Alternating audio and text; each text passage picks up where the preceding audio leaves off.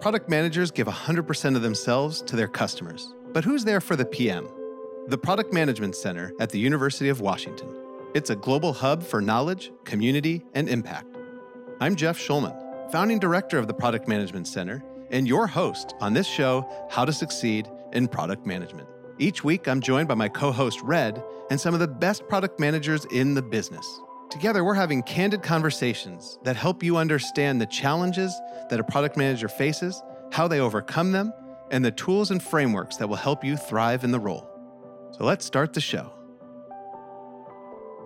I'm Jeff Schulman. I'm a professor at the University of Washington's Foster School of Business, and I'm the founding director of the Product Management Center, which is a global hub for knowledge, community, and impact. And every week, Tuesdays at 4 p.m., I'm usually here with my co-host, Red, and we're trying to bring you the best of the best in product management, really give you a sense of community, give you some knowledge that's been developed from some of the best leaders in the business, and really just work together to get better. And so the red bubble that you see up in the title of this means that we're recording this. So new this week is new last week, we are putting this out as a podcast. So in case you have to duck out of this conversation, you could catch the recording and hear all that you missed. But it's so much better to be here live. Unless, of course, you're hearing this on recording, then it's just fine being recorded. But anyway, today, since we're missing our normal co-host, we are joined by somebody who's innovated a multi-channel experience. And so, Sarah, do you mind telling people a little bit about yourself and how they can engage in today's conversation? Yeah. So thanks for, allowing me to be part of this idea. So I'm Sarah Gallo. I'm actually a primary care clinician that recently transitioned into product. And I was hoping to bring a multi-channel experience to this chat. And that is actually joining the Slack channel that we have at the Product Management Center and engaging in conversation since we can't chat here. So if you are not on the Slack channel, you can direct message me on Twitter and I can hook you up with the Slack invite. Otherwise, we hope to see you on the Slack channel to discuss as these lovely panelists get to have their discussion on stage. All right. So normally Red is the stage manager and he brings you up on this stage to share your thoughts. And we might have some time to do that, but we have VPs at Mattress Firm, Netflix, and US Bank, and we have a noted sensory expert and accessibility consultant, and we are joined by the amazing product executive who's been just committed to giving you insight after insight. And so we are going to talk about accessibility today, and Sumaya has a superpower of explaining why, whether you've thought about accessibility or not before, why a conversation around accessibility is critical for you to be able to succeed in product management. So Sumaya, can you tell us a little bit about yourself and why accessibility, this conversation we're having today, is so important for the success in product management? Thanks, Jeff, and welcome everyone to this conversation. When it comes to accessibility, I think product managers and designers tend to be the best advocates for people who need accessibility.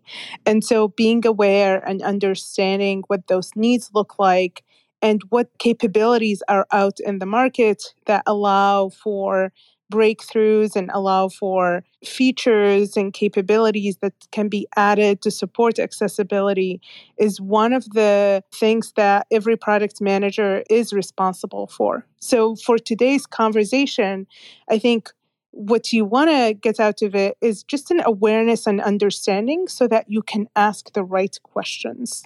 Our power to ask the right questions is truly the most important thing we can do. And through that, we can come up with the right solutions for our users, for people we want to have as our customers, etc. So just keep an ear open for that, learn, and hopefully that will help you ask the right questions to move forward. Thank you, Sumaya. It's great to have you here as always. And I have to acknowledge that we are here and have this audience thanks to Sumaya and the hard work she's put in with the Week in Product. So be sure to follow the club, the Week in Product, to hear Sumaya and others ask the right questions and share the right knowledge. Speaking of asking the right questions, if you have a question for any of our experts here that we have, try throwing them into the Slack channel. So connect with Sarah and Sarah Gallo on Twitter, and you can ask a question at any point. and she will interrupt us at some point and get us that question asked here. So join the Slack channel and ask your questions there. And speaking of questions, my question is for Keela.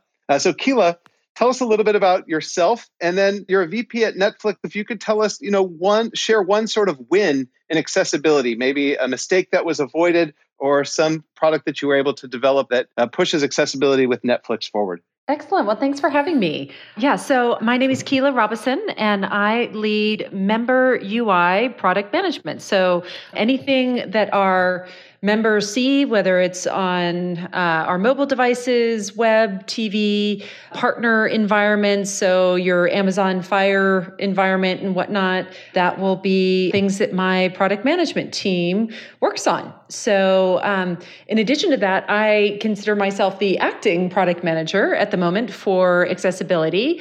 It's an area that I am personally passionate about, and although still very much on the learning curve around. And so I'm excited to learn from this group as well today. But yeah, I mean, a couple of things that I think are really relevant as we look at a product like Netflix that is now used by hundreds of millions of people. For me, I have a priority at this point to make sure that our product and service is working really well for everyone, right? Regardless of what device they're on, what language they speak, where, their location, and most certainly ability as well. And hence why I think now is the time, probably has been the time for some time, for us to really think very seriously about how to improve the accessibility of our service overall. I think we do a pretty good job of meeting basic accessibility requirements, but there's so much more that we could be doing to really create delightful experiences for people who use assistive technology or otherwise, simply would like to experience Netflix in a slightly different way to make it more comfortable for them.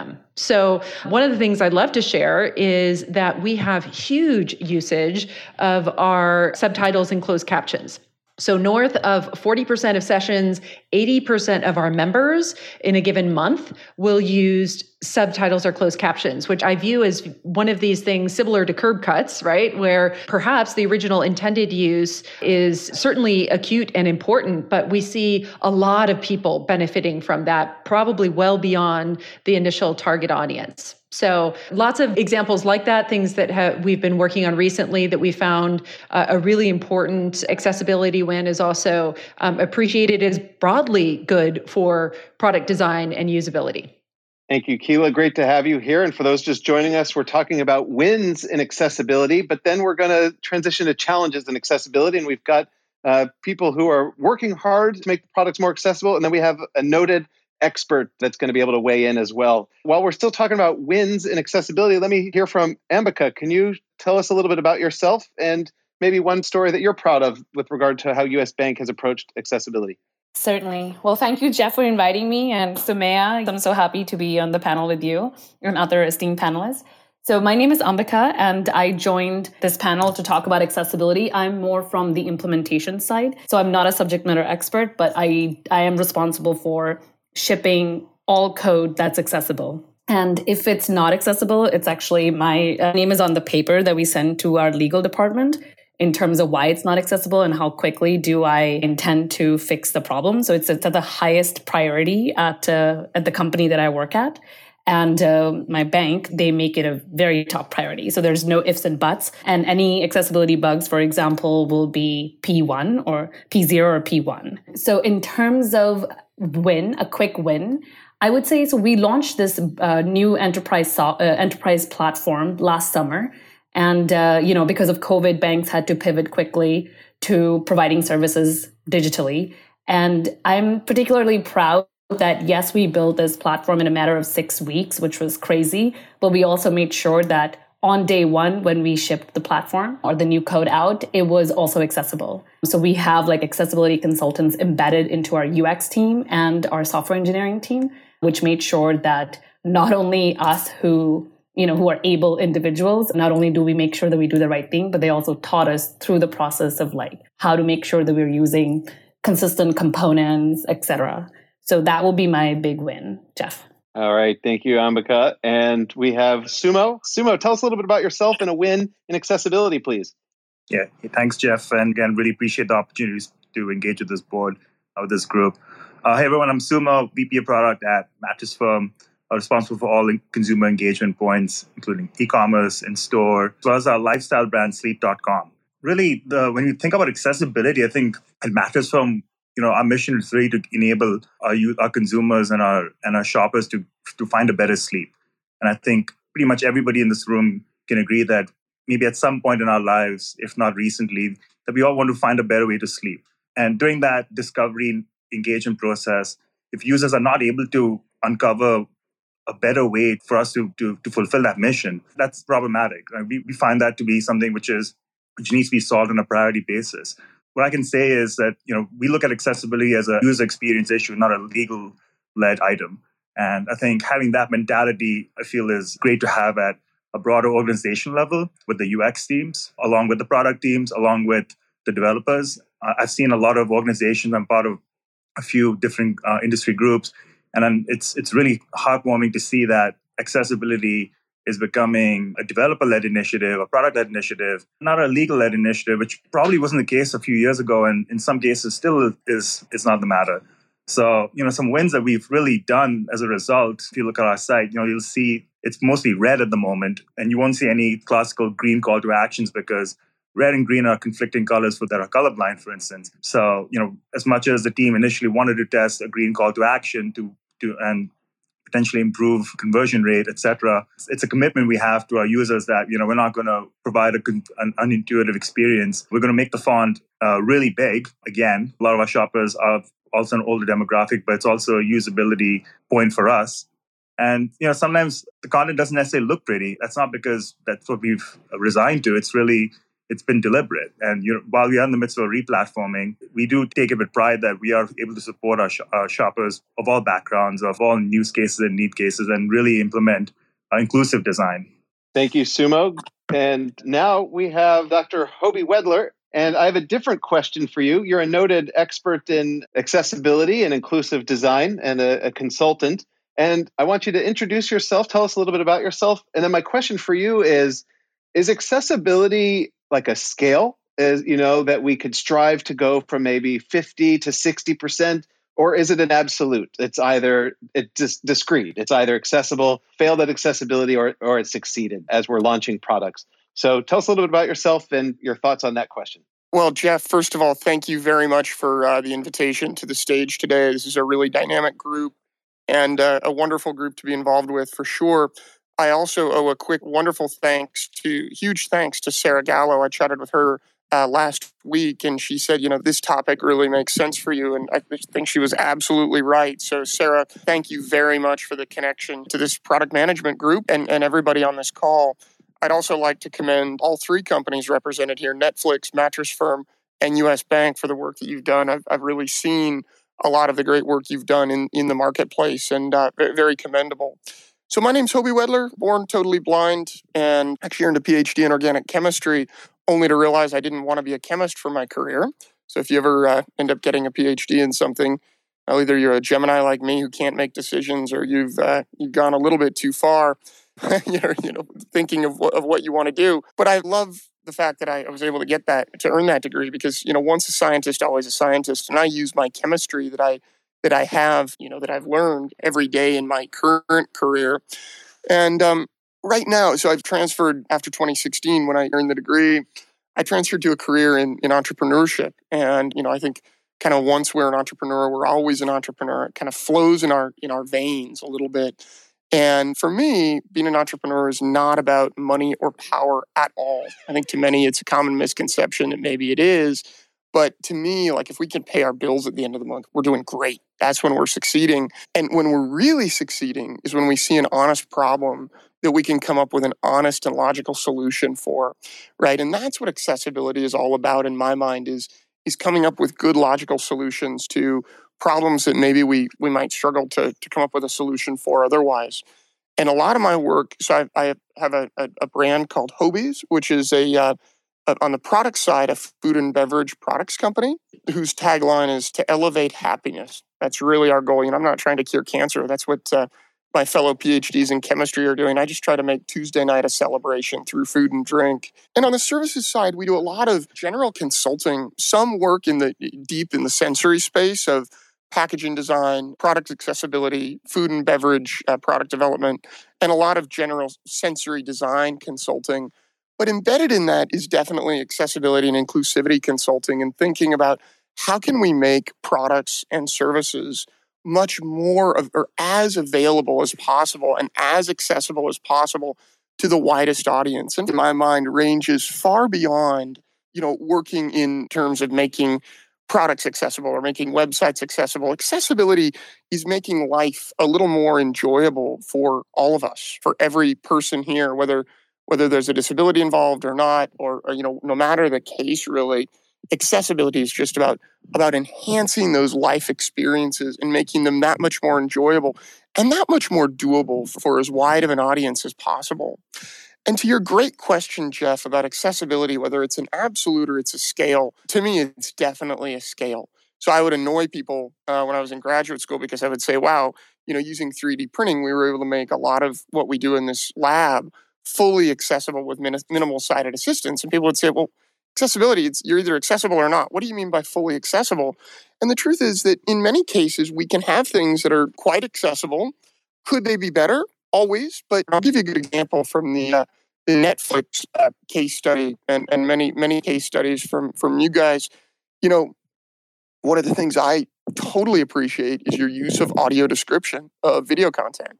And is every program that you show audio described? No, but I would say that definitely the ones that you have, it's highly, highly beneficial. And just to give an analogy of does accessibility, when we make an accessible practice, are we helping one group or are we helping many, many different people? Well, you might think that, God, we're spending all this money on creating audio described movies for blind folks, for people who are sight impaired, watching our programming. But so many people who I know who are sighted, who I've turned on to audio description, use it to watch videos while driving. They watch shows, their regular favorite 30 or 60-minute shows while driving to and from work because it really makes TV powerful, but it takes it to a level that's almost a podcast, right? And that's a really powerful thing there. And I do a lot of innovation and ideation.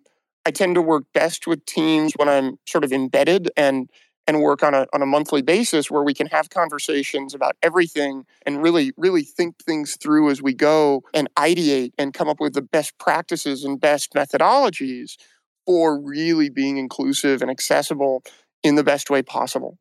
All right. Thank you, Hobie. It's great to have you here. I want to turn to my regular, what do we call you, Sumaya? Co-host, confidant, partner in crime. But I want to turn to you, Sumaya, if you don't mind.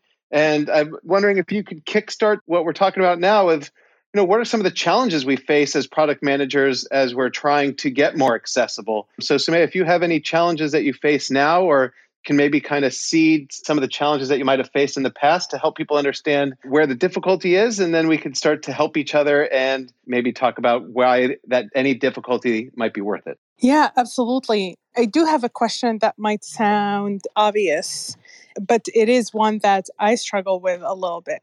So if any of you have had experience in the B2B space, I'd love to hear from you on how you have thought about accessibility and pushed for it as something that the team should build for.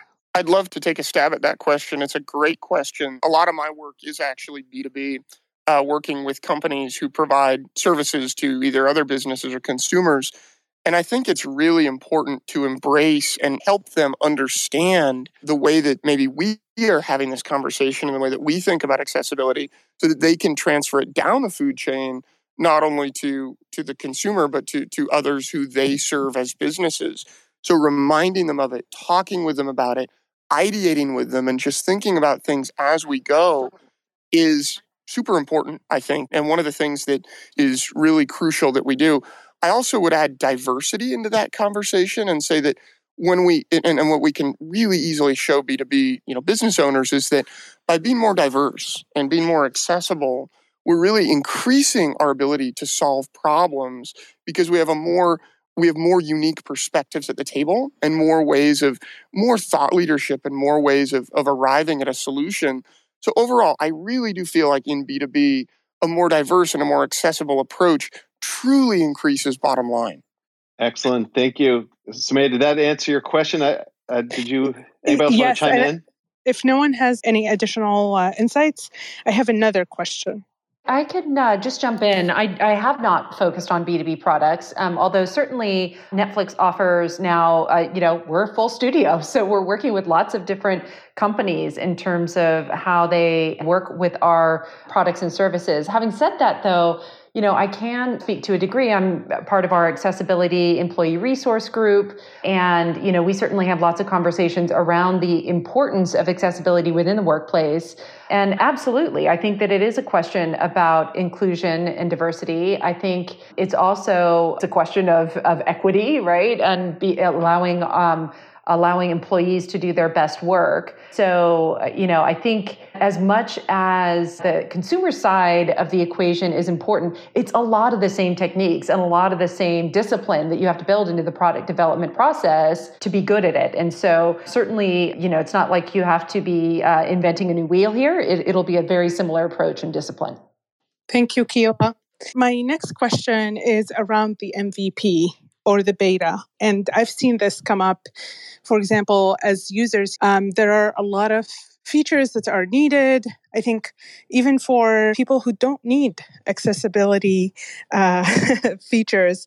But I do hear a lot of concerns that features were not included in the early release that would support the needs of, for example, blind or hard of hearing users. Would love your insights on how to balance those kinds of questions. And maybe we could hear, Ambika, it's been a little bit since we've heard from you. How do you balance those kinds of challenges?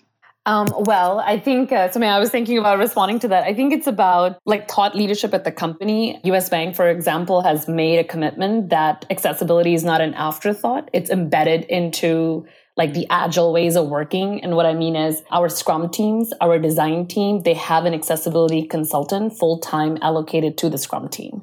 So when a design component or a concept is even designed, they have to go through the accessibility consultant and have it vetted. Only then it moves on to design reviews and further reviews within the chain. And once it's approved by accessibility and various designers, then only it moves on to development. And within development, it needs to be tested for accessibility by platform. So web versus mobile. And within mobile, we know, iOS has a different testing mechanism for accessibility versus Android. I actually think Android has better accessibility tools in my view. So it goes through a very thorough accessibility design mindset. So from UX all the way up to software engineering. And if it happens that we are shipping something that isn't accessible, then it's up to the product management to own that.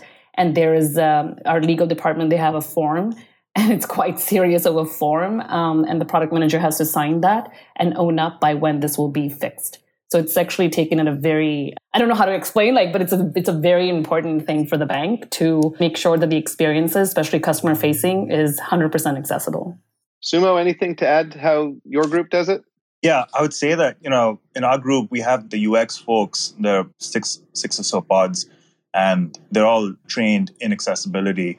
So if a thought and an idea comes up and it doesn't pass that, in the ideation phase, it sort of just gets sent back and then needs to be remediated or just needs to be done in the ideation phase. So I think Ambika's spot on. I think most companies in the aspired state would probably have to have some sort of embedment of accessibility as part of the design process, the user experience process. These are, at the end of the day, I've heard so many folks who are not necessarily familiar with the matter talking about accessibility. When they mention it, it's almost in the same breath as a compliance item. And I can't stress enough that it's a usability related item. These are users, these are consumers, these are folks who are here to, as Hobie said, give business, right? So I think we need to be putting them as part of the process, not as a secondary related item. So as Hobie said, it's not a one and done, right? It's a scale, right? So, and because it's a scale, it can be iterated upon as part of MVP. And there's some critical items that need to be going out earlier than others. And accessibility being part of that process is super important. So I see a lot of companies now striving towards having that as part of their design process. That's how we do it at Mattress Firm. And it sounds like it's how it's done at Ambika's team as well. So, yeah. I have a question here that for the panel, and that is, how does the accessibility go into the overall product roadmap and product strategy in your organizations? So let's hear from all the product leaders first, and then we could hear from Dr. Hobie Wedler about how he would recommend it. But anybody want to chime in? Let's just take turns if we could hear from everybody how you bring accessibility into your product roadmap and strategy. I'm happy to jump in here. Yeah, I think luckily we're getting beyond the phase of, sort of ticking the boxes and passing audits. So certainly there are lots of companies that should be doing more of that and making sure that they do more of that. But I think like any other area of product development, it should start with customer research and really understanding the needs of various different communities with different abilities and trying to understand where there are opportunities, where there are needs that are not being met right now. So case in point, we recently had a good conversation with audience members that are deaf and who rely, of course, day to day on our subtitles and closed captions. And something that, hasn't really floated up in my personal use, but they were mentioning how, sometimes now on very large screen TVs, it becomes exhausting to be reading left to right quite so far and wide, right? And so wouldn't it be nice if you had the option of making that area more compact? And you can imagine for people who are also watching foreign content that are reading subtitles, that also could be beneficial, right? So again, emphasizing that similar to doing market research, I'd say in other countries with particular segments of your audience, you will oftentimes hear jobs to be done, customer needs that will end up benefiting a lot of different people where that need is particularly well voiced or acute for one part of your audience.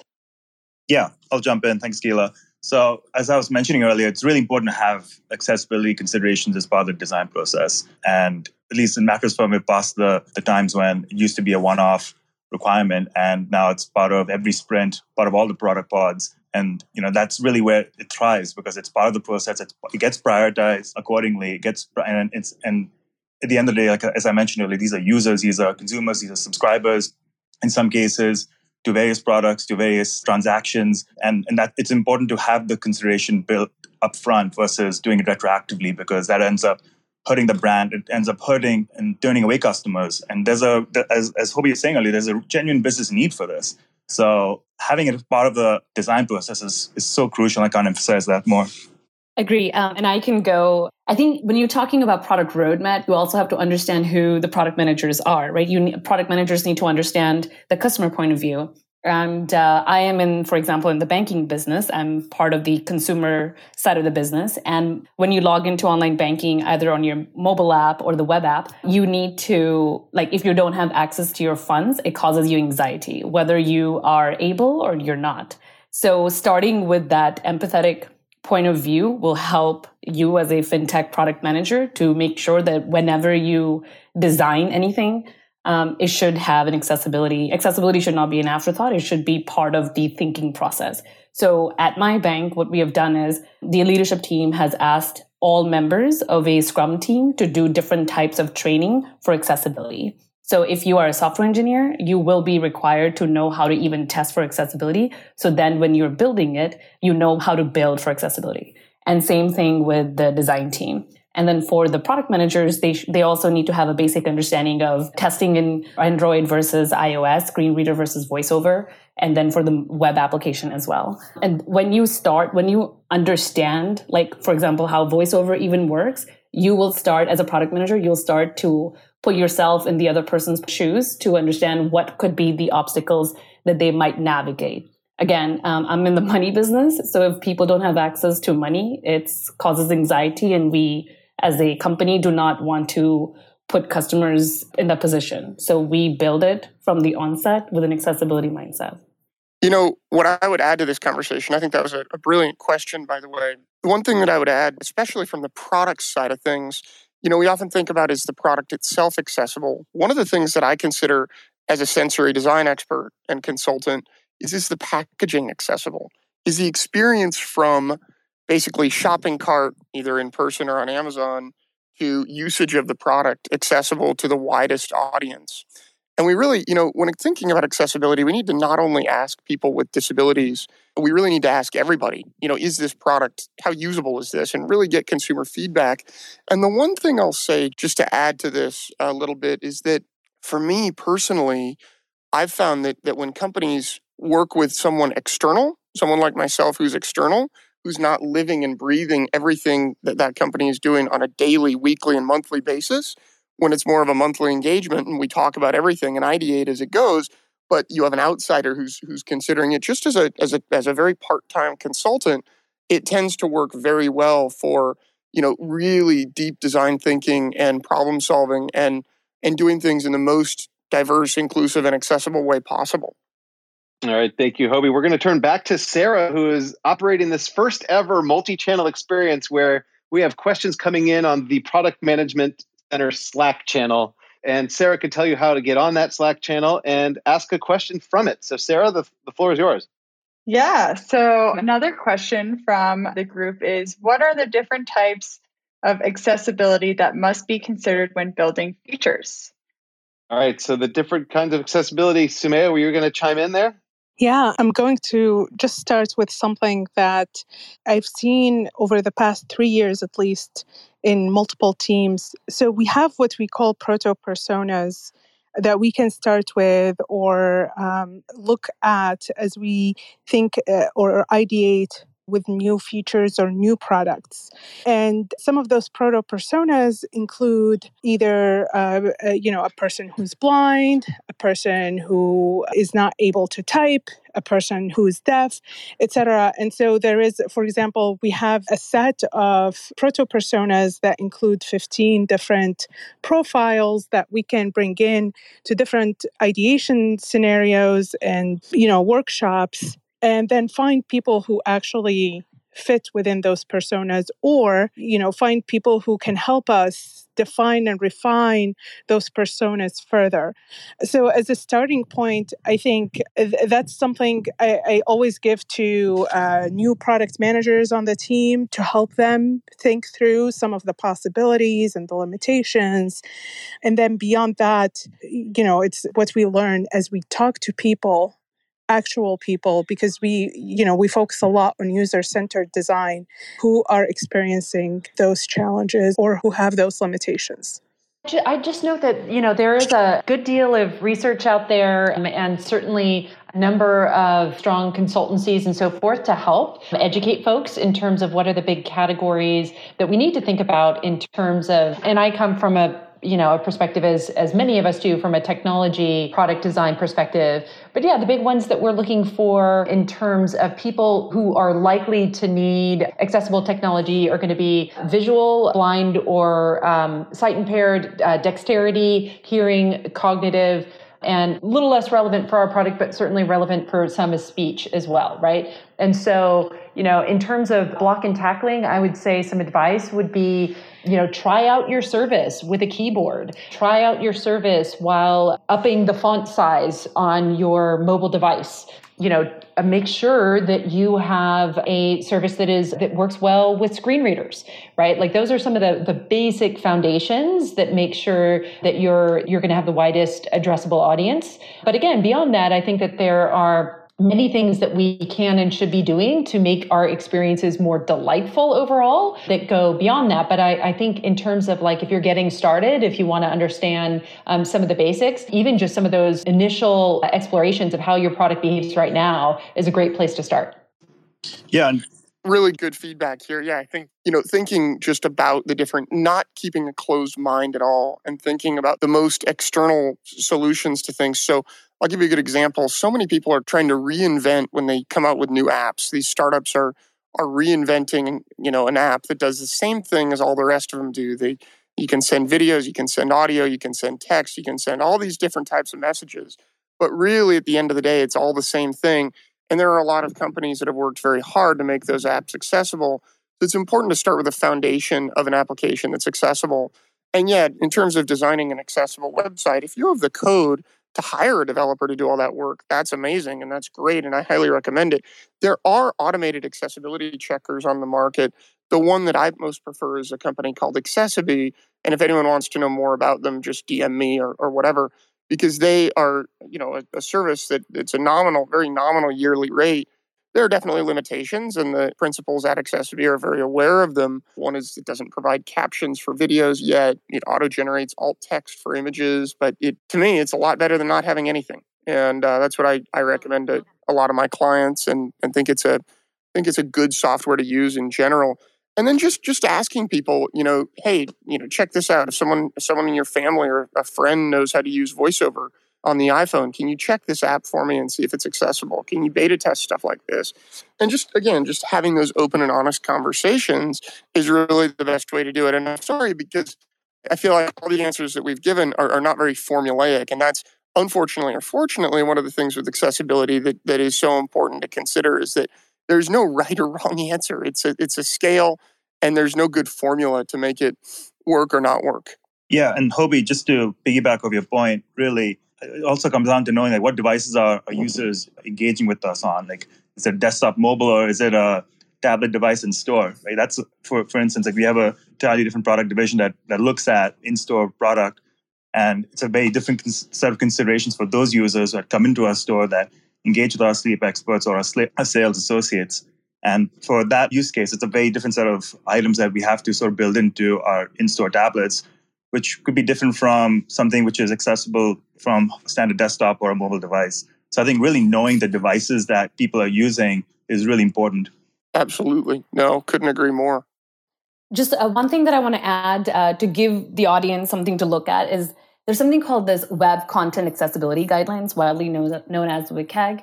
There are some foundational principles that have been laid out on how to ensure that your web experience or your mobile experiences are accessible. So what some of the basic ones I would say are like making sure that you have consistent components in your UI design.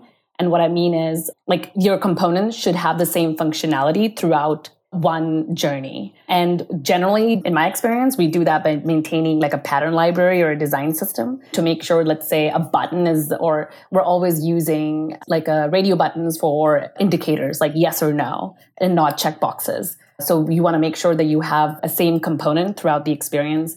Another could be that like keeping consistent navigation. It's helpful for users with cognitive limitations or low vision it becomes easier for them to predict what will come next. So there are some basic guidelines that are provided in that Web Content Accessibility Guidelines that I will encourage the audience to check out as well. And checking them out, Ambika, if you could post them to the accessibility channel in the Product Management Center Slack group, that would be excellent, where we could then keep those resources going forward. And then speaking of the Product Management Center Slack group, Sarah, you've got some questions on there as you pioneered a multi-channel experience. Take it away. Yeah, so thank you all for sending me the questions. And so the next question is, what are common challenges you face when building accessible products, and how do you overcome them? And if we could start, Sumaya always likes being put on the spot and thinking quickly on her feet. But since I know you might have to go sooner than everybody else, if we could start with you, if you don't mind. I think that question I asked initially around the MVP is really the hardest question for me, because with MVP, we're trying to validate ideas and trying to, come out with the leanest thing that we can validate. But then beyond that, the prioritization of what we add and, the continuous validation of assumptions and reduction of risk can mean sometimes that thinking about populations that are maybe a minority relative to the markets we're going after, means it's going to take us a while to be accessible. And so I do agree that a lot of the accessibility principles make for great design. I do think, though, especially if you're not working with a mature product, that some of those hard questions come up often for us product managers. And I myself always worry that I have not answered the question the right way. And that's a tension that I feel keenly in, the early 2 years of building out a product. Thank you, Sumaya. Anybody else want to chime in with the biggest challenges that you face and either how you overcome them, or just leave them for somebody else to say how they overcome them? I was going to say anticipating users' needs, doing really good. I think Keela was mentioning earlier, having high quality and frequent user testing and feedback is really important. Our UX team does that, and that's an integral part of why we're able to anticipate some needs. But most companies may not necessarily be doing that. And And without doing that, I think it makes a strong, compelling case that if we understand a subset in our user tests that we need to be solving for, thinking about specific needs as they get anticipated, that's key, because a lot of product management is about iteration, coming up with an item or a point of engagement which makes experience delightful, right? Makes it more enjoyable, not just transactional. But the ecosystem's evolving, right? There's always a new operating system. There's new payment methods, right? There's various items that come up and will continue to come up and evolve the landscape. Having frequent user research into that is a good way to anticipate some of those needs, because unless you're really thinking about and empathizing as much as we want, it's not going to be possible, because there are folks who are living and breathing this. And in order to really fully encapsulate that, we have to really seek their guidance on how we can make experiences more relevant, more delightful, more accessible and usable for them. I think that those remarks are totally on point. And I'm literally just adding here, I think the most important two things to make sure that we're creating the most accessible and inclusive experience is to diversify the team, have multiple perspectives there to solve the problem. You've heard me say that in slightly different flavors before in this call. And the second principle is to bring in people who aren't outsiders to think about, okay, what is happening here? What is going right and what is going wrong? Because sometimes what I've seen is teams, even if it's a big team of a lot of people, if they're working on the same problem, there are things that get passed up easily by all of them that are very low-hanging fruit just because they're all so intimately involved with the project.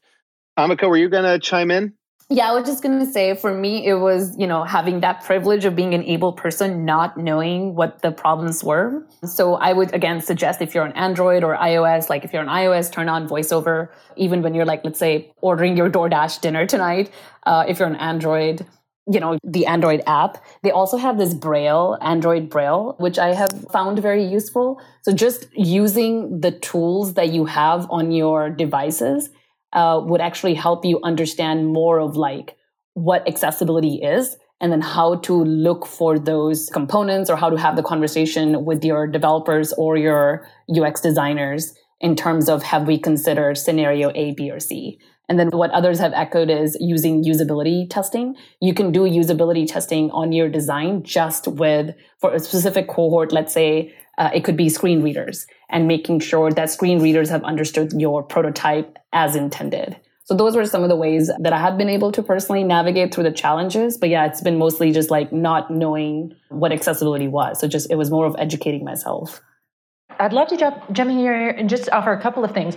First off, by and large, I'd say that 90+% scenario is good accessibility is good usability and good design, right? But every once in a while, they do come into conflict. And so one of the ones that we know is problematic and we have options for, but we know is problematic, is when you launch Netflix, we will automatically start playing trailers when you hover over a title for a while.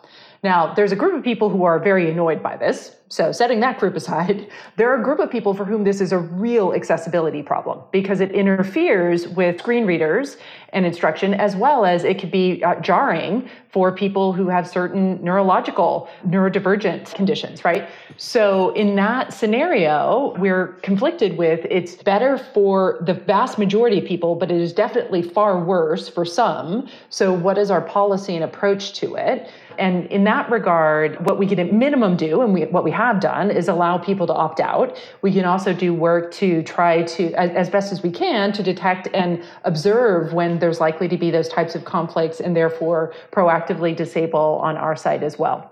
But there are definitely those situations. The other area that I would say in general with respect to innovation in this space that's tricky is it's very difficult to do A/B testing, honestly. And this is an area I am a huge fan of A/B testing. We do it all the time at Netflix, and I'm shocked by how often I'm wrong when we have a hypothesis of something that will be better and it ends up not being better. And so as much as, customer research should be able to help on this front, sometimes it can be very tricky as well. So this is an area where I would, my best advice here is also keep looking for those signals in social media, listening to your audience around what is and is not working, and making sure that you're paying specific attention to communities who tend to be underrepresented so that they don't get lost in what otherwise might appear to be very positive results from an innovation that you're doing. Those points are super strong, really resonate. I think the other thing we want to do is make sure like folks know their usage, like what devices are folks using, their feedback form on the site that we can instrument of some sort, any kind of pointers of what's happening. Like, furthermore, can there be any testing done, right? This is really, to your point, like if we can have testing specifically for accessible audiences, and that's an entirely untapped audience, and most teams may not necessarily be thinking about that, oriented around that, but those are real valuable opportunities to be understanding, and I want to add that. So those points are great, Keela. Thank you. All right. I wanted to get one more question. Sarah, do you want to give one last question for the panelists here? Yeah, this question is actually more around how the teams around the product manager, so how can customer success and support teams support the product team in driving accessibility features and road mapping up the priority list as appropriate? And if anyone has any particular examples of best practices on how to create synergy that advances accessibility. It's a free-for-all. Sumaya, you want to take this with your concluding thoughts? Drive. Yeah. Okay. Thank you so much. I think for me, the question of accessibility features, prioritization, and execution is actually driven a lot of times by the designer. So, well, prioritization is definitely a PM thing, but the conversations around the user stories and the research we're doing, because we have a balanced team approach, the engineers are part of the user interviews, the PM, the designer, we're all together listening to the users talk about their challenges.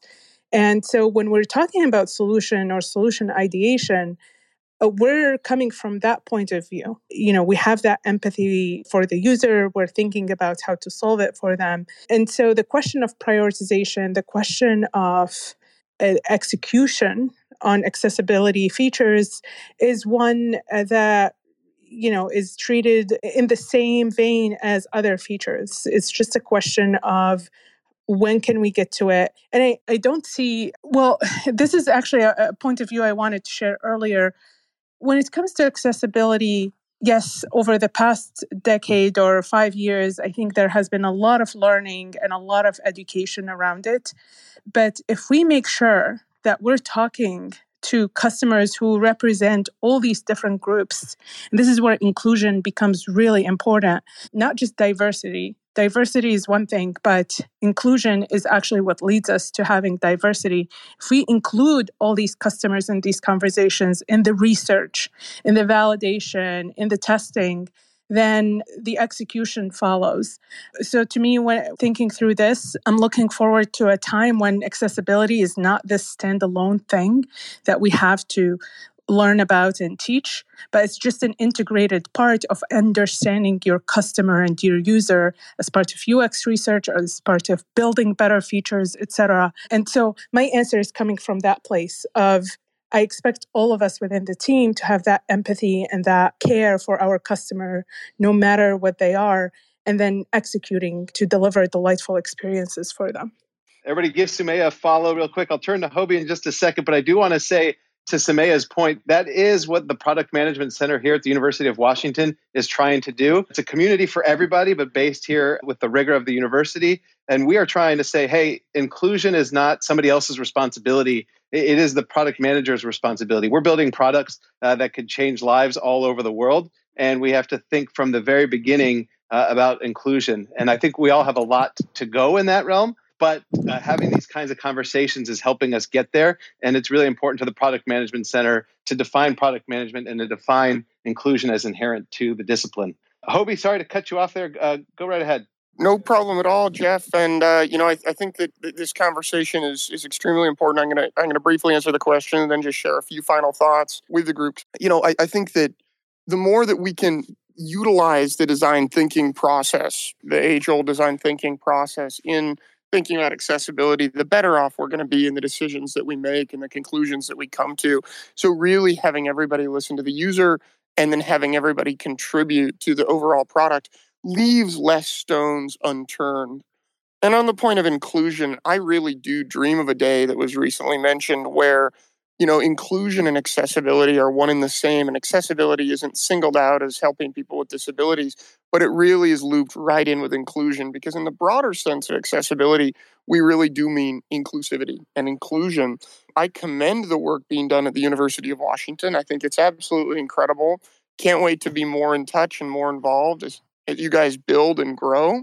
Want to let people know that please feel free to DM me on Instagram. I'll get right in touch, either over email or LinkedIn. And really look forward to, whenever possible, whenever we can, coming together and striking some collaborations, because I love the direction this room is going. I think there's a lot of synergy here, and anything I can help out with, I'd love to be involved with and help with. So thank you very much for the invitation. Jeff, thank you, Sarah, for introducing me to Jeff. This is really phenomenal. I appreciate you all. All right. Thank you for being here, and give Hobie a follow, everybody, if you want to hear some of his insights on this topic. And then we're over time, but Ambika, Keela, and Sumo, do you have time for concluding thoughts? Yeah. Sure. How do we make sure that this is prioritized? A little hack here, and this is, by the way, true of pretty much any really acute customer problem, is to make sure that your team has direct exposure to it, right? And so, as we were talking about, it is ultimately about empathy, but the more specific that you can get and the more close that you can get. So directly watch a usability study live, not just the highlights of it, but actually come there and, talk with customers and see how they're responding. Talk with customers who benefit from accessible technology. So one of our developers on iOS, he was talking with a kid who's blind and was describing how important it was to him to have the audio described content on Netflix so that he could be watching and listening to the same movies and TV shows as his friends at school, and how excited he was to have, equal access with that and be able to be part of the conversation.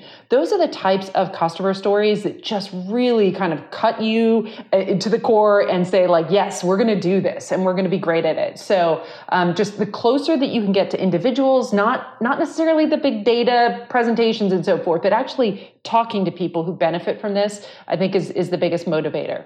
Yeah, echoing Keela's sentiments here, really ask customers, ask sales associates, ask developers, and also bring the conversation to the forefront. Ask your product peers, within the company, outside the company, ask what are they doing? You might learn something new from folks who have already solved for specific use cases, and they might be doing something which is insightful, right? So I think really bringing the conversation to a forefront, product conversations, is really important, because that really makes it more embedded as part of the agile process, not a standalone work stream.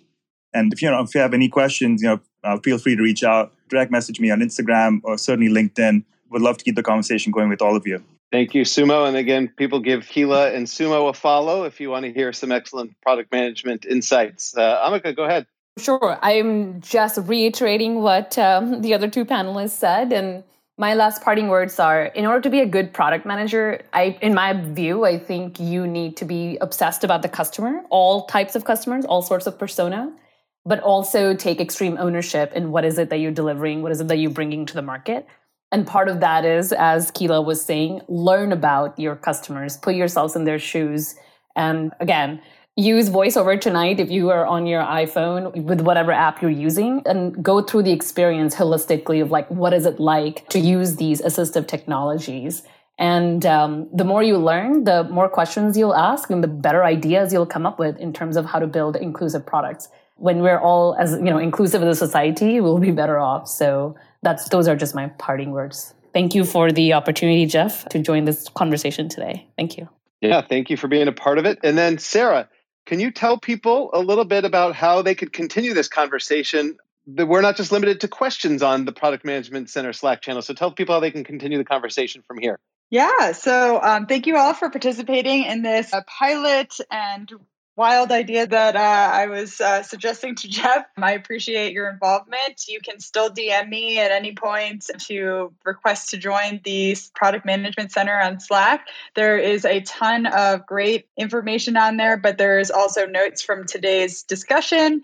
You can continue to ask questions. We have plenty of people who are interested in this as well. So you're not alone, but definitely DM me and we'll get you on our Slack channel where you can continue to connect with your peers that are also interested in this and also be able to access the information that was discussed on today's panel. I think that's great, Sarah. Thank you for piloting it and filling in for Red. Red is my co-host, and we're here every week, Tuesdays at 4 p.m. Pacific time, always discussing different topics within how to succeed in product management. Red couldn't be here. He's normally the stage manager that brings more engagement where we bring people up on stage to ask questions and to jam. And thanks to Red, that's how I met Keela, Sumantro, and Ambika because we brought them on stage. So I'd love for everybody here in this audience to join that Product Management Center Slack channel so we can stay in touch and keep sharing information.